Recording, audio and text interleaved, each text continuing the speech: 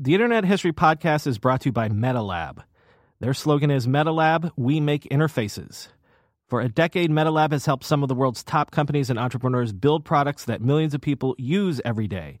You probably didn't realize it at the time, but the odds are you've used an app that they've helped design or build. Apps like Slack, Coinbase, Facebook Messenger, Oculus, Lonely Planet, and many more. MetaLab wants to bring their unique design philosophy to your project. Let them take your brainstorm and turn it into the next billion-dollar app, from idea sketched on the back of a napkin to a final shipped product. Check them out at metalab.co. That's metalab.co.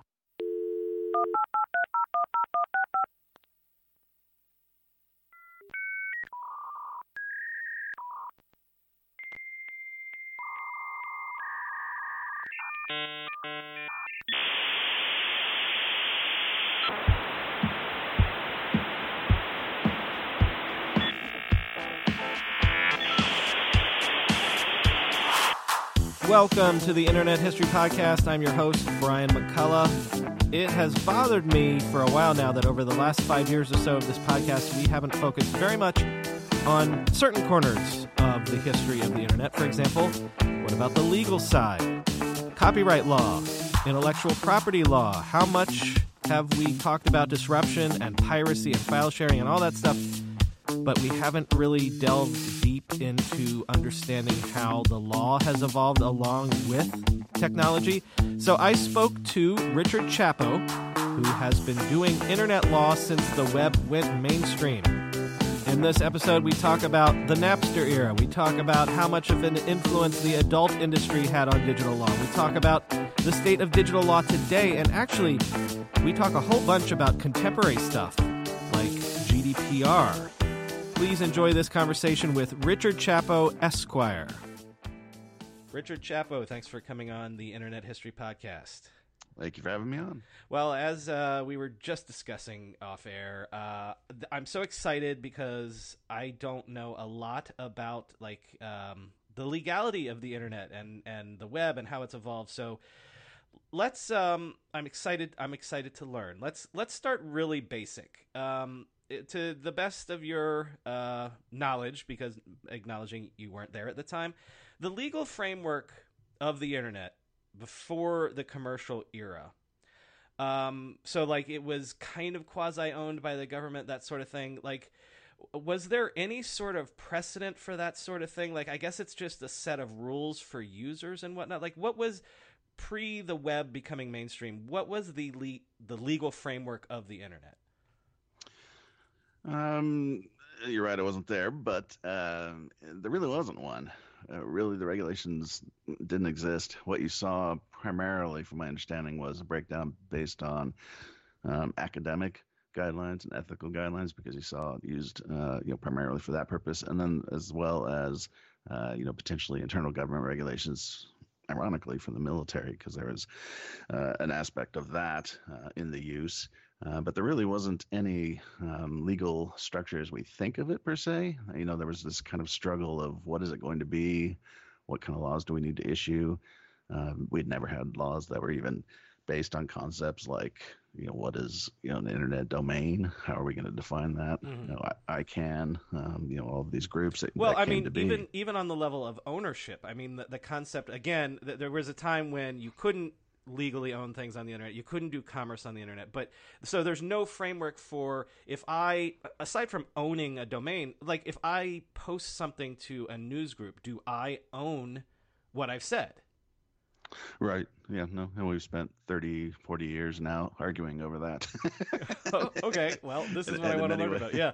We have a better idea now, but it is still something that's contested frequently. I mean, I'll give you just a quick example we can talk about later, but there are new regulations that are coming up based on I call it the Empire Strikes Back period of the internet, where governments are coming online and trying to issue laws saying essentially if you do business in our country, you have to comply with these laws.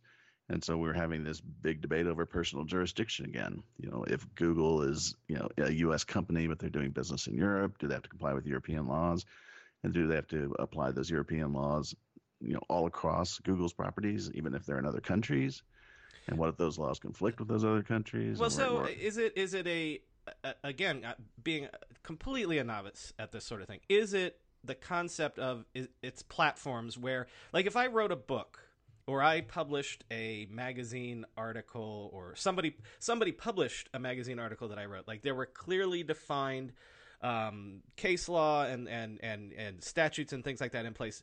But at the very early Wild West days of the internet, like that's not even defined. Like the idea of what you have digitally posted on this platform was not even defined. Not particularly. There, people had thoughts on it. Certainly, copyright being one of the big issues, of course. So, if you had created a work offline and then it was transposed online, well, the argument would be that you still owned it. Maybe it was a derivative work. Were we going to say that everything that was in the physical copyright spectrum that was put online was now derivative, or was it something unique and new? Um, it, the most basic legal questions, were unanswered, and so we started getting legislation in the late 1990s, the DMCA, the Communications Decency Act, things like that. And then we had cases that, people don't even really realize. There was a case, for instance, called Perfect 10 versus Amazon, which ironically involved Google. And it was a question of, if Google takes thumbnails of images it sees on pages and lists them as part of a search result, is that copyright infringement? And in that case, it was Perfect 10. Perfect 10 was an adult company. Mm-hmm. A lot of the adult companies actually set most of the law. And we're going to come to that. We're going to come to that. Don't worry. Right. And it went on, and eventually court ruled that no, that's not. But if the court had ruled that that was copyright infringement, well, think of how many different ways thumbnails and reduced images and avatars and everything else are used online. I mean, it's just a basic thing. And that would not be the case if if the court had ruled differently. Okay, so first of all, I'm gonna take what seems like a little bit of a detour, but I'm trying to feel my way towards what I think is the interesting part here. Like do you know anything about the history of things like terms of service, terms of use, like in the sense of tech that comes from software, right? Like a software license. Yes. Yeah, that's primarily where it came from before the web, and you had, you had all kinds of different licenses, and then the question was, once you went online, are they going to apply? What a lot of people don't understand, particularly about terms of conditions, terms of service, is that there are just basic legal issues that are being dealt with in there. So, for instance, if you, let's say, have a website and you're going to upload something to it, so say it's a forum. Okay, well, technically, we have to deal with issues of copyright and my authorized use of that. If it's your real name or your image, what about your rights to publicity? And so terms and conditions will contain one of those boilerplate clauses that everybody hates, that says you are giving the website the permission to republish that on the website. Now, it's something that we do naturally, now that we're online, but that is something that was dealing with legal issues that existed before the web. So if you think of copyright law, trademark law, licensing, any of those things, they all existed first offline. Well, and that's a theme that comes up so much on this show, is that especially in the early days, because no one knows what the web and the internet really are or what they're going to be good for, so they're grafting these sort of models from other media. Like, the whole concept of a page view and CPM comes from magazines and newspapers. And so it's similar in the law, like, because no one knows what it is quite yet, they're just kind of grafting these models from previous days. Right. And so you get solutions that are laughably unworkable, and solutions that, make some sense. So with terms and conditions, for instance, I mean, we've all seen, you go to a site and you scroll to the bottom and there's a little link that says terms and conditions or terms of service or whatever. Nobody does that. Nobody goes down. Nobody clicks that. I mean, it's useless. It's a completely unworkable solution. But for about 10 or 15 years, that was kind of the standard for, how you bound visitors on a website to your terms and conditions. Now, in the real world, that would never work. You just can't have that kind of an application based on contract law. But for a long time, we allowed it to work on the internet. Now we don't. Now we've seen a complete switch, and in many cases, when you go to purchase something or join a site, you'll be forced to check a box that says, yes, I agree to the terms and conditions. Well, that's what you're doing. That's, it's called click wrap agreement, and you're moving to a new solution that's a little more applicable to the real world, but also works online and acts, more as a traditional contract. Okay, one more thing that I want to poke at before we get to how the adult industry sort of led us to the future. What the concept of identity online or user generated content? This is sort of like copyright stuff. But was there any, outside of the internet and digital, was there any concept of that where, and again, copyright is the obvious thing, so maybe I'm asking a dumb question, but what I do, the media that I produce, was there any other precedent for that before the digital era for like just by generating it, I own it? Yes, yes, under basic copyright law, regardless of whether it's online or off, that's still the case. Yeah, what's called common law copyright. And so when you create, where I call it, and a lot of people aren't going to like this, I call it idiot rule. So you think about an author, somebody's writing their first book, and they spend 6 months or a year, whatever it is, creating the book. Well, when they finish, the first thing they're not going to think about is copyright. I mean, they're thinking about how am I going to sell the book, this, that, and the other. And so there's always been a default provision where you automatically own the copyright. Now, whether you can sue, for infringement, and those are other steps that are involved. Okay, maybe what I'm asking is, what about the concept of identity, where I have a persona, right? So that my screen name or my avatar or even like my reputation on, say, eBay or something like that, like that's something that I have ownership of. That's still unsettled today. No, it's settled, but it's not settled with a clear black and white rule. The problem is, what's the value of that ownership, or what's the value of that identity? So if it's your true name, then yes. And you have rights to that, not online or offline. It's called right of publicity. You have identity theft, all those kinds of issues. Once you move to an anonymous character, though, an avatar or something of that sort, then it becomes a question of, is it unique? What value is associated with that? If I just go slap up a brand new avatar that I just made on a forum and I post one post, I don't really have a right to control any other avatar under that name. There's trademark issues. It gets into a confusing area. So identity is something that's kind of flowing online. In fact, we're seeing right now, resurgence of right of publicity cases. Right of publicity just means you have the right to control your image, your name, things of this sort. And people are coming back with that as an addition to copyright infringement, because you often see infringements that associate the name or the identity of the source. So it is still somewhat unsettled. I'll be honest with you, I haven't dealt with many cases in that area. It's mostly just going to come back to the copyright or the underlying That's legal funny. issue. On my daily podcast, I just did a story, I think it was last week, about for Fortnite, like the dance moves that they're generating avatars for, and people are suing because they're like, that's my dance move. But anyway, I'm getting off track here. No, that's actually a very pertinent case, because it points out a lot of the issues that we have, which is in the offline world, how would that apply? And the chances of it coming up would probably be pretty remote. But in the online world, where we have, Fortnite's doing very well, it's very successful. How many movements is a copyrightable performance? You're getting into all these kinds of questions, and in some cases, I'm not familiar with copyright law and dance moves, but there may be some guidance out there. But these are the things that go on that they're hard to apply an off-world standard to an on-world situation. Are you aware of the Prince Baby case, the YouTube Prince Baby case? Yeah. Well, and also, by the way, what I did learn by doing that story was that dance moves are technically not covered, but choreography is. So, like, you can't, the hustle you can't claim ownership of, apparently. But anyway, go on with the Prince story. Yeah. Right. So for listeners who aren't aware of it, it was a case where a woman had her baby dancing, and she was dancing to a Prince song. It was about a 20-second clip of a Prince song, and the music publisher sued. And then, it became very public, and people funded her defense. It went on for 10 years. And the argument was, is it fair use? Is it not fair use? Is it copyright infringement? What would damages be? All these things. And this is recent. This was ended, last year. And so we're talking about something as simple as that, and we're still struggling with the issues of, well, does fair use apply? Does it not apply? Because particularly on the internet, you're having copyright, which was kind of an antiquated concept offline, that's become front and center because, if you're offline and you want to commit copyright infringement, well, let's say I take a Stephen King book. I'm going to have to take apart the book. I'm going to have to copy each page. I'm going to have to put it all back together. It's, there's a lot of labor involved.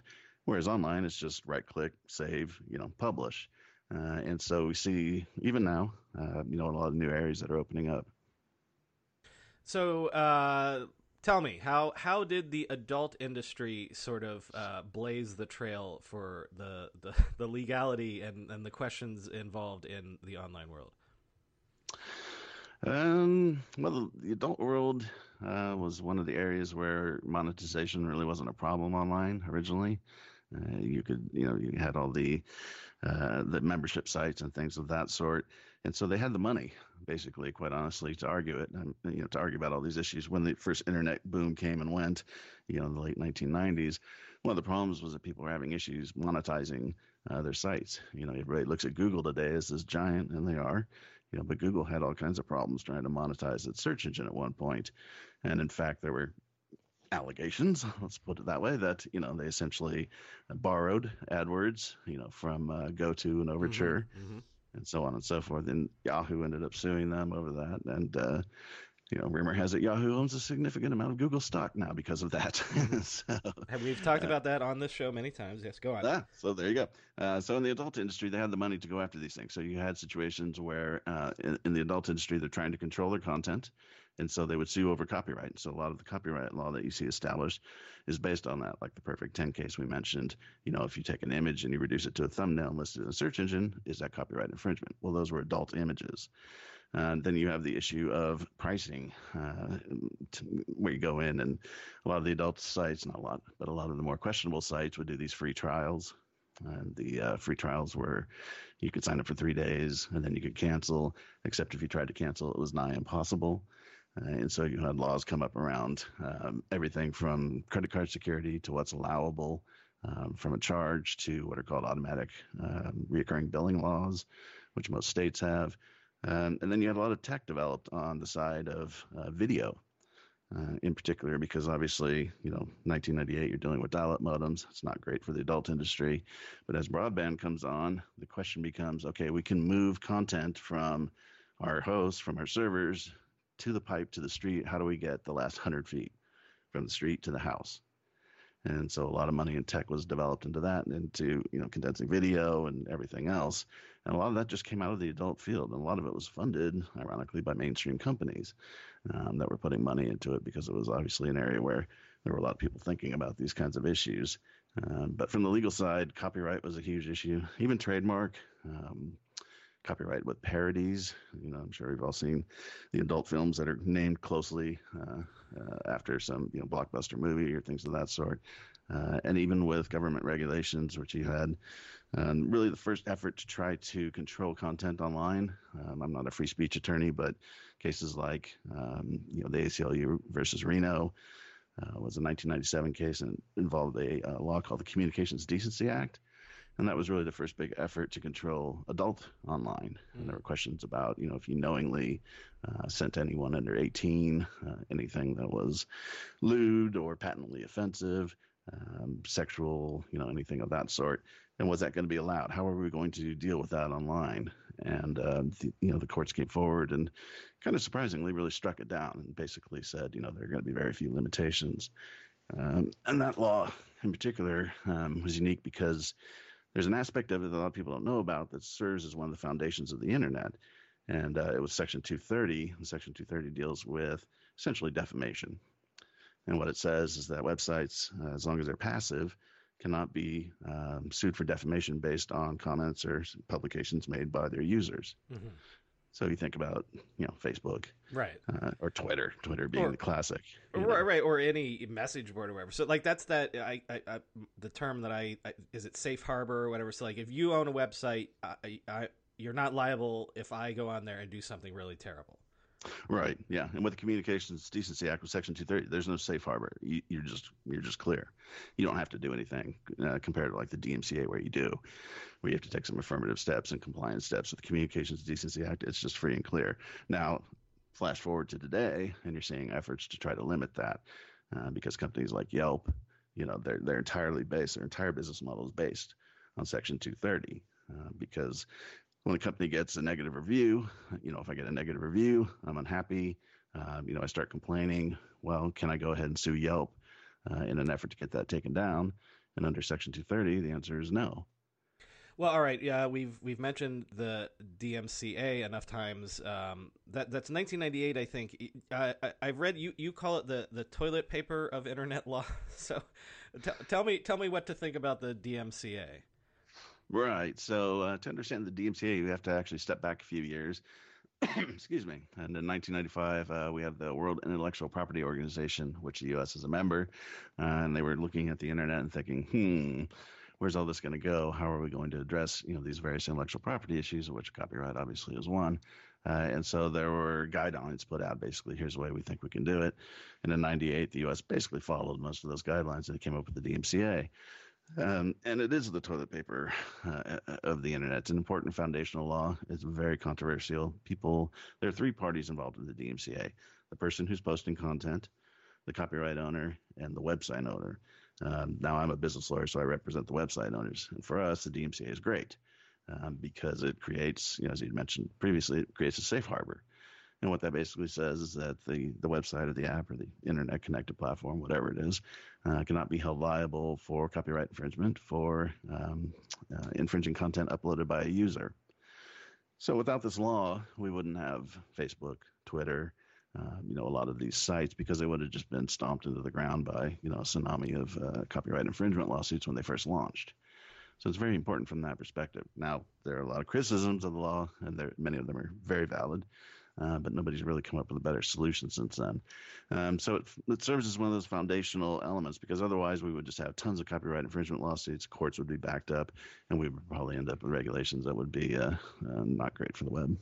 So that was '98, and right on top of that, like within a couple years comes Napster and the whole file sharing and BitTorrent and all that stuff. So how was like media and sharing music, like how was that different than what the DMCA put into place in terms of setting some sort of like, these are the rules for doing stuff online? How did Napster run afoul of that? Well, in the case of Napster, it became whether you had knowledge of it, whether you were actively involved in it. So Napster was promoting essentially infringement. I mean, they had statements on their websites. They had those emails from Sean Parker that came out in trial, right? Right. Yeah. So they were not passive. In the situation with the compliance is you have to be very, very careful that you don't show any kind of active involvement in the infringement process. So I'll give you an example of a case that came up in the Western courts here recently that's troubling. They have said that there was a website, and it just escaped me, but they had moderators. And so when people submitted content, when users submitted content, the moderators would look at the content and then decide what went up and what didn't. And the court ruled that the site had waived the DMCA safe harbor provisions because those moderators were making decisions as to the content, so therefore they were active. So that's really kind of the distinguishing mark. Now, in Napster, there were also other issues about, whether they knew of the infringement and were making money off of it, which clearly they were, and other aspects that don't really come up as much today. But yeah, Napster kind of face planted on that one. I'm not sure what the theory was, but in their defense at that time, we were still, in a situation. I mean, when we started talking, you were asking about what were the foundational laws. Well, there really weren't any. And there were legitimate questions about how are these going to apply online. So I've talked to actual Napster and YouTube people on this question. So if you don't know the answer to this, that's fine. But from a legal perspective, why couldn't Napster hack it, but YouTube actually could? Why didn't YouTube just get sued into oblivion just like Napster did? Because they weren't on the radar right up front, and because YouTube's, to be honest, and because YouTube, I think, was there were actually some different attacks that were going to be directed at YouTube that were video related, and those failed pretty quickly. And then YouTube was attacked. They were hit by some of the big publishers. Right. And you saw that come to fruition. And to be quite honest, at that point, YouTube was very profitable. They had a lot of, well, not profitable, but they had, the backing of Google. And so they could litigate those matters. Even now, with the DMCA, you're supposed to follow this compliance process. Well, arguably, if you miss a step, you waive the safe harbor. And from my look at YouTube, they don't really follow all the steps. And people say to me, well, how come YouTube does this? And the answer is because they don't care about the safe harbor. They've got, massive amounts of money sitting there, as their capital retainings. This money, if they get hit for, some kind of a copyright infringement case based on something a user upload, it's not really going to impact them that much. So there's a question of, resources as well. But it is a good question. And I think YouTube, particularly at the outset, they made more of an effort to try to not be so openly aggressive in the fact that, hey, just upload anything and we'll all make money. Those kinds of deals. Now, if somebody was to go through their old email, I'm sure there would be some things in there they would be uncomfortable with. So with YouTube, we're talking about the coming of social, and this idea that we were talking about earlier that it's no longer I'm a company or I'm an artist creating content. I'm just a person that's like I'm just sharing a photo of what happened to me today and things like that. So basically, social couldn't have ever happened without that safe harbor provision and that sort of thing. Was that there's no way that that the people that created those laws could have conceived of that sort of thing, right? They weren't thinking of like the here comes everybody aspect of social media as we're thinking of it today. No, they got very lucky. It's straight up luck. Well, not straight up luck. I think that what they were looking at was, balancing test. How are we going to allow this medium to grow? I think everybody recognizes there was potential for it to become a significant economic foundation, something new, where money could be made. And so how could you allow for that, but also, try to protect people who owned intellectual property or whatever it may be? And they tried to stick, they tried to go with the balancing test. And in some laws, they got really lucky. I mean, the Communications Decency Act, which deals with the defamation issue, well, most of that law was actually invalidated by the Supreme Court.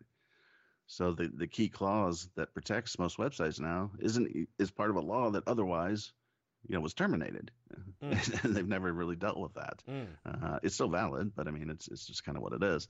And then with social, part of social also is that the platforms were set up with the idea of these laws in mind, and so you have issues now that are coming up, that don't really incorporate those problems. So maybe you have a company that comes on and they see, hey, you wore, our shirt, you said something nice about it. Well, can we turn around and put that on our site? Can we put that in our ads? And it's that whole sharing concept that, it's difficult to moderate from a legal perspective. But these sites, when they created their guidelines, they already kind of address this. When you put a video up on YouTube, you're agreeing to their terms and conditions, and they have licensing issues that are in their licensing clauses that specifically address issues like the DMCA and, are you going to license this? Are you not going to license this? What's the scope going to be? And so they created, the terms are created kind of with the laws in mind so that as you actually use the platform, you're going to be in compliance with the law, not always. And there are all kinds of problems and things that can creep through. But there was at least some effort to do that. So it wasn't completely luck. But I think when, in late 90s, 98, 97, when the government was looking at these issues, they did a pretty good job. I got to be honest. I mean, if you think about what the internet was in 1998 and what it is now, yeah, I mean, the idea that the DMCA would even still be remotely, applicable or remotely accurate, it's kind of amazing. Now there are other areas where they completely face planted. The Children's Online Privacy Protection Act is a joke. So it just kind of depends. Okay, so we're basically talking about modern stuff now. So, a couple questions about modern stuff, and this acknowledging that you mostly work with the companies. So, this is sort of a cheeky question, but is it sort of a business model now for these platforms to create Byzantine terms of service agreements so that like we're never ever supposed to know what their real, it's almost like they're hiding the business model in the terms of service. Like, is that a fair assessment or a little too cynical? It's a bit cynical, but there's certain truth to it. Yes, there's an element of truth to that. Obviously it depends on the specific site. I think the problem you have in defense of the companies, and again, full disclosure, I work with companies, so I have that bias, is some of these issues are very difficult to deal with. Legally, but also from the idea of being creative. So if you come up with something new, Talk about social media. Well, copyright infringement, we all scream copyright infringement, fair use, this, that, and the other. Well, what happens when a company that otherwise, has sued people right and left for copyright infringement starts releasing content that they want to be shared? And how do you deal with that from a legal perspective? Because, if Getty Images suddenly starts saying, hey, use all this content, for the last 15 years, they've been sending out, we're going to kill you, we're going to sue the living crap out of you letters. How do you deal with that? And unfortunately, the terms and conditions are really the only area to do that. And then you also run into issues now with jurisdiction. Different jurisdictions require different things. Europe's about to pass new or enact new copyright laws. And as a company, one of the beauties of the web is that you have a worldwide audience, and one of the downsides is you have a worldwide audience. There's a reason Apple is requiring you to, agree to their new terms and conditions every 3 days, because they're trying to deal with some of the developments that are out there. So some of it is paranoid attorneys trying to just make sure that, they're taking into account some of the latest rulings. But yeah, in other cases, people are burying things in there, particularly related to monetization of whatever you're providing them. The internet's unique in that it creates business models where the customers do most of the work. Right. Facebook. Right, exactly. Well, and speaking of Facebook, and this is directly applicable to, ripped from the headline stuff. Like you mentioned this earlier, the idea that because of Safe Harbor, because they can't, if you're a platform, you can't be seen to be choosing content over other content or whatever. Is that one of the big when Facebook and all these other platforms talk about how they want to combat fake news or they want to combat bias that's on their platforms, these sorts of things, they can only go so far, because if they go too far, then they would open themselves up legally, right? Yes, I mean, there's also more the paradigm of who decides, and at what But that's point. the question I'm asking, is that if are to what degree can they decide? Because if they decide that our platform is being harmed because there's too much of this sort of bad content or whatever, so we want to try to curate in some way, are their hands tied to a degree? Because if they curate too much, they're in trouble? Not in the United States, but in other jurisdictions, yes. So I'll give you an example. In the U.S., you go on Facebook, somebody publishes something with, a Nazi T-shirt. Well, does that violate the guidelines of Facebook or not? Honestly, I don't know. Probably does. And they can take it down or do this, or maybe they can leave it up. Maybe they say we believe in free speech, even if it's offensive, we're going to leave it up. But you go to Germany, and you just broke a law, and the website is liable for that as well. The website's required to take down any Nazi paraphernalia. And so, the question becomes, well, how are they going to address those issues? In the U.S., we're pretty open with those rules, as long as it's not something that we find offensive as a matter of law, child porn, something like that. We're going to allow the websites to rule on that, because the websites are private companies. However, when you get to a certain size, an argument it can be made that you're a public utility, essentially. And is Google, Facebook, are they starting to reach that size where, we start looking at them that way? And I think when you see some of the things that Facebook says, that Zuckerberg says, I think they're worried about that. When you say that they're a public utility, is that just a turn of phrase, or is that like an actual legal term that would be applicable? It's a turn of phrase by me, but essentially they're becoming an element of the public, much like the old telephone companies. Right, exactly, yeah. A monopoly by another name. Monopoly antitrust in the U.S. against the large internet companies is pretty much a joke. The FTC, they've just dropped the ball completely, and I don't see them picking it up anytime soon.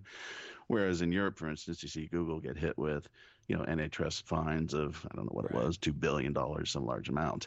In the U.S., arguably, that they created they took some antitrust steps against Apple, and they were fined, I think it was $22 million, which, you and I know is absolutely nothing. And so it's just kind of a difference of where the jurisdictions are. But yeah, no, I use it as a term. But if they reach that point where they become, an integral part of society, then they do face the potential for regulations.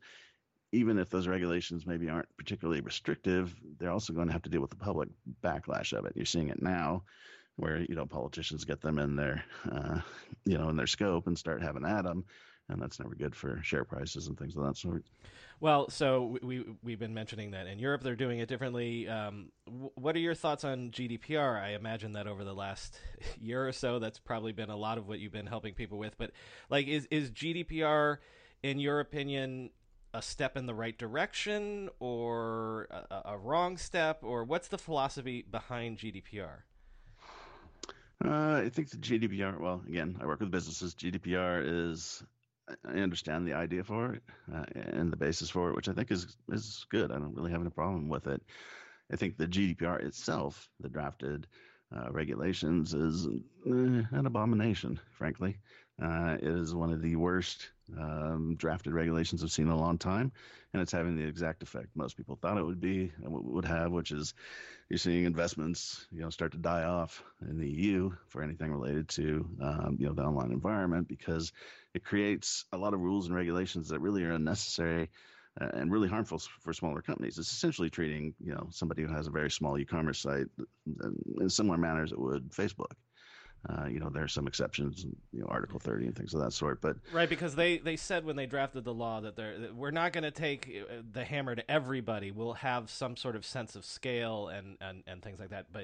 But just to be on the safe side, by default, everyone has to act like they're Facebook. Everyone has to put those annoying things that we at the bottom of their website. We use cookies and things like that. Is that what you're saying? yes, but I think it goes much farther than what people understand. So to comply with these rules and regulations, you have to have a lot of internal work done. So you have to have data maps, mapping where the data is going through your site and your system. You have to have processing agreements with all of your controllers, which means anybody who's providing you with services that might have access to that personal information. That's why you're seeing all the cookie pop-ups. You have to have all these different records. And so on and so forth. And the problem is when the Article 29 Working Party says these things, like we don't want to bring the hammer, well, it doesn't mean anything because they don't enforce it. Each member state has a supervisory authority who acts as the enforcement agency. Okay, and some of these enforcement agencies, like the ICO in the UK, they're pretty reasonable. They'll send you a letter. They're mostly interested in getting you to comply. But like the CNIL in France or the German Supervisory Authority, they're completely out of control. And they issue fines right and left. And one of the problems that companies have, not ironically not Facebook and Google, but the little guys, is a lot of these regulations are very difficult to insure against. So when you get hit with one of these fines, it's coming out of your cash flow. And if you don't have that cash flow, you're in problems. Now they're going to scale the fines to your cash flow and all that kind of stuff. But still, if you take a big hit, it can cripple a business. And with the people that you talk to who know the individuals who are involved in the Article 29 Working Party, they're alarmed at how how little some of these people seem to understand how the internet works. So, for instance, let's think of a basic e-commerce site right now. If we go back 20 years, you would spend a ton of money developing a website, and you can still do it now. Or you can take something like WordPress and you start putting modules on it, plugins and things of this sort. Well, each of those plugins and modules now, you're going to have to go out and get contractual agreements from under the GDPR.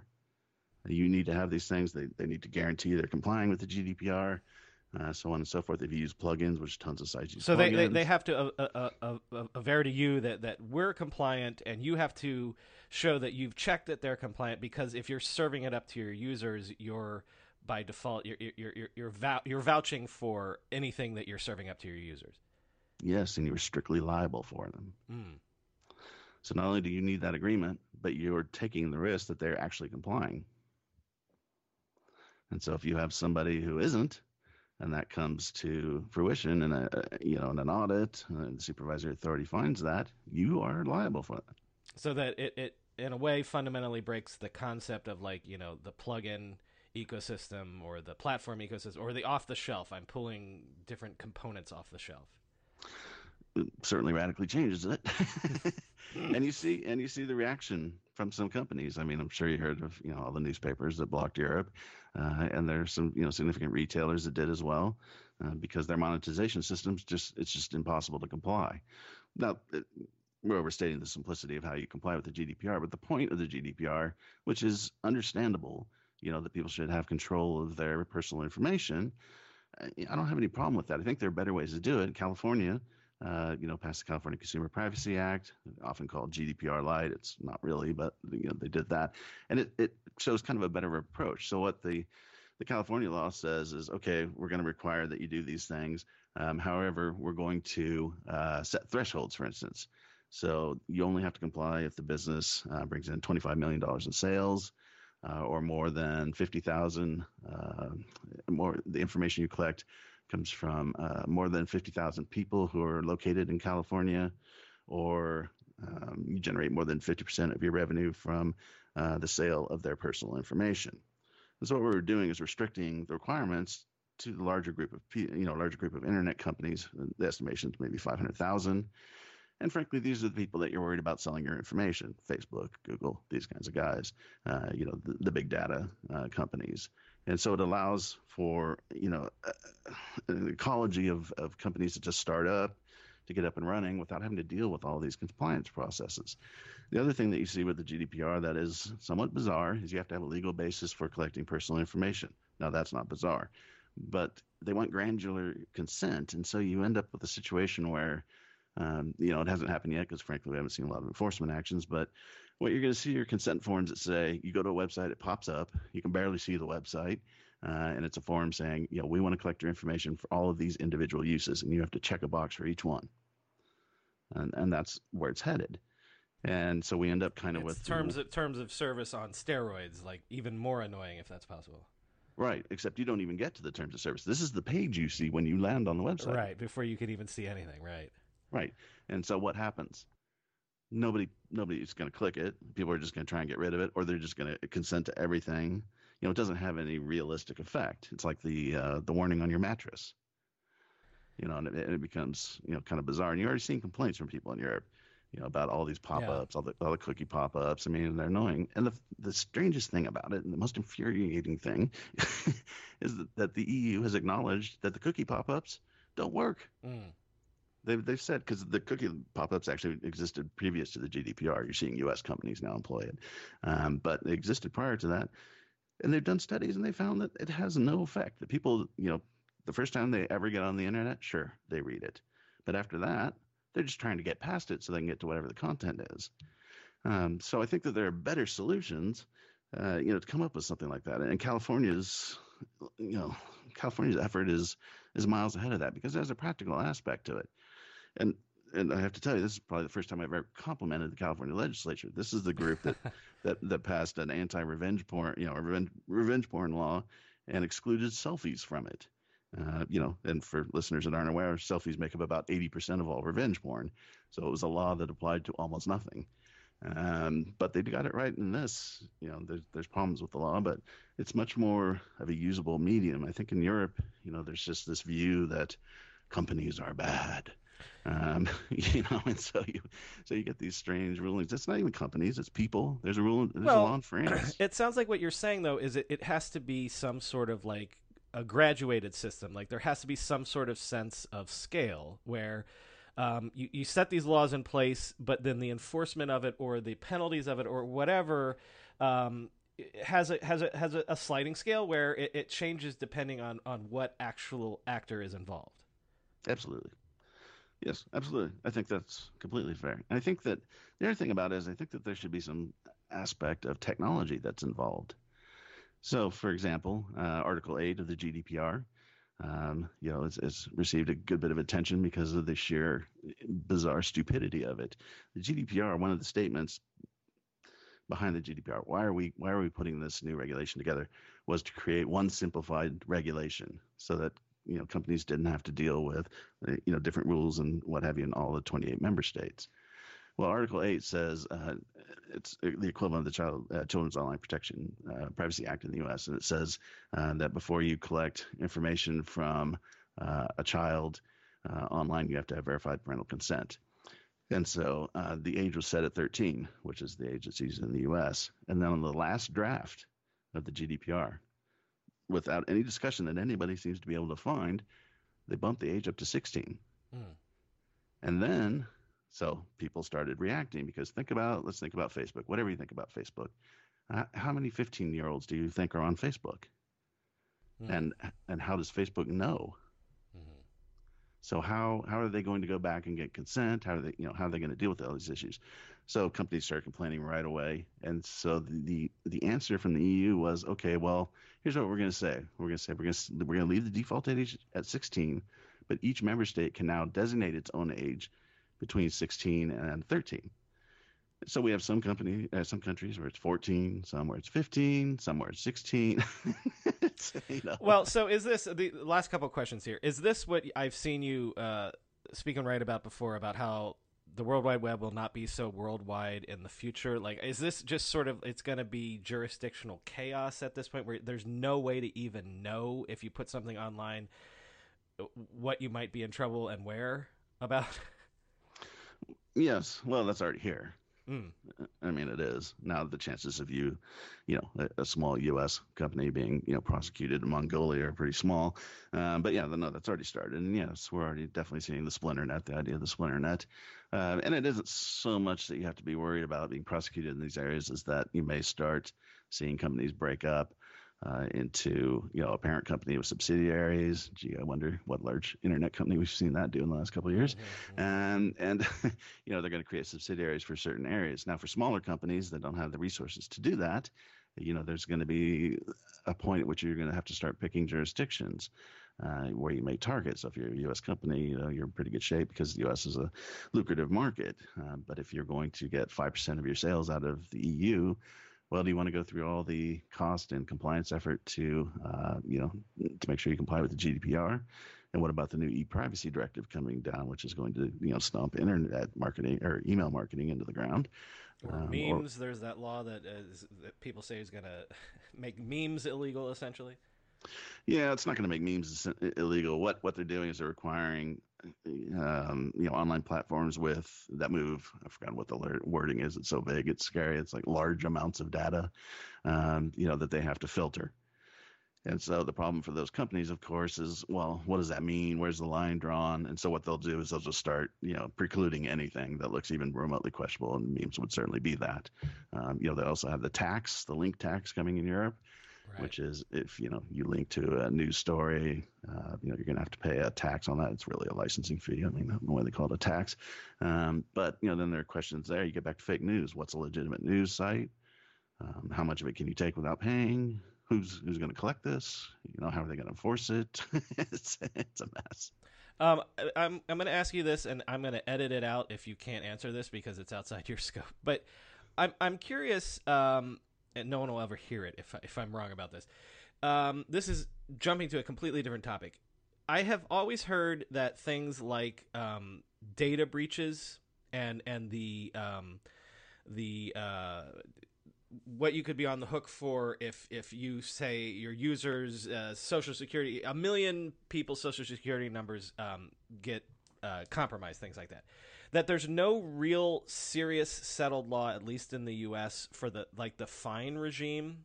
And so I've seen people say, well, that's what we can change right now. So if you have the Asperion or the Marriott hack or whatever, that there's no real regime in place for this is a super serious data breach versus a minor data breach. Is that true? Or again, do you not know that? Do you know anything about that in terms of, is there a regime in place for people losing my data? There's safe harbors. A lot of it's state law. From my understanding, I don't deal with the area that much. A lot of it's state law. And so if you comply with the state laws regarding disclosure, you put out a press release letting people know. In those situations, you're insulated from a lot of the liability. However, we have seen class action lawsuits that go after it in a different manner. But those are private actions, but they'll go after it under. Well, and that's part of GDPR too. Is they have to disclose those things within a certain period of time, or they run afoul of GDPR, right? Correct. Yes, the California law, a number of states have that law. The GDPR law is particularly interesting because I went to a seminar with a person from the Working 29 Party was there answering questions, and the question was put to her. I think under the GDPR, it's a 72-hour disclosure period. But in the U.S., if you're a significant company and you have a major breach, like maybe the Marriott had, the FBI gets involved. The FBI does not want you disclosing that. Because right. They're hunting. Right. They're going to go hunting. So you don't want to tell, the person who did it, hey, here we come. And so that question was put to her, what do we do? And her answer was, I don't know. But in her defense, that gives you kind of the feel why I was talking about the splinter net is that, you have jurisdictions that have conflicting standards. And so how do you handle those? It's a no-win situation in many areas. And I'll also tell you in the privacy law field that this has been the view for years. The questions, particularly with data breaches, is not, if you're a sizable company, not if you're going to get hacked. It's just when, Right. and then how you're going to deal with that. And these companies have, data teams set up to deal with the actual hack part of it, but they also have teams set up to how are we going to deal with the legal side of this. And there are some companies out there, and some smart hackers, to be quite honest, that they get that data and then they don't do anything with it. Instead, they turn around to the company and say, pay us X amount and we'll give you your data back. And those companies pay that amount, Right. and you never hear about it. Right. All right, absolute final question, and thank you so much for your time. Should we... The internet itself is going to turn 50 this year. The web is going to turn 30, depending on how you count. Should we be disturbed by the fact that everything we've been talking about, everything still seems to be so unsettled, so legally not settled yet? Or is that just the nature of technology, and maybe we should take heart from that? We're still learning and we're still evolving, and so we can still make things right and fix things. Yeah, I wouldn't be worried about it. There are a couple of reasons. One, a lot of the internet law is settled, but it's just a lot of the basic things, are links copyright infringement or not, and, those kinds of things that are key. If you use the internet, if you're not a business, if you're just using the internet, a lot of it you're going to be fine on. I wouldn't worry about it. The other thing is the law trails whatever developments there are in commerce by usually about 10 years, just because of the trial appeal process. And so a lot of these things are coming up just because they're finally being dealt with.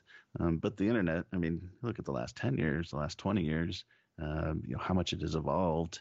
It's going to keep evolving. There are things coming that none of us had thought about. Virtual reality, AI, Google's little AI tools, that are out there, making hair appointments that you can't tell that they're, computer versus humans. The evolution of tech has almost always just greatly outraced, anything on the legal side. So I'm not all that worried about it. I just think that it's unfortunate sometimes that governments come in and try and pass these all-encompassing regulations and laws as though the internet is static.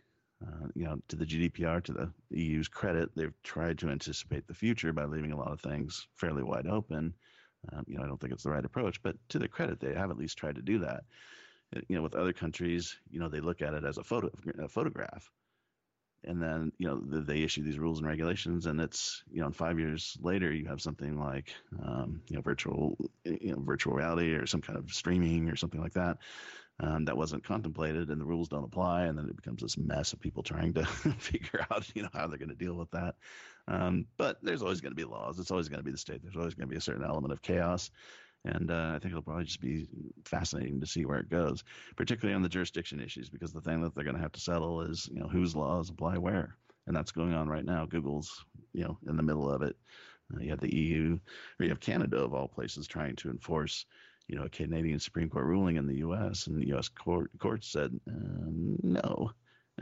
so we now have this limbo where Google has to do something in Canada but not in the U.S., and how ultimately is that going to play out? And I think eventually you're going to have some kind of worldwide standard set for that practice, because they almost have to. The internet's evolved to that point where it is truly worldwide, and we're going to have to recognize that. Richard Chapo, thank you. Absolutely fascinating. My pleasure. If you like what you've heard on this episode, please support us by subscribing to the podcast so you can get great news stories and conversations every 2 weeks. And please buy the book that was based on this podcast, How the Internet Happened, From Netscape to the iPhone, by me, Brian McCullough. Order it now wherever books are sold. How the Internet Happened.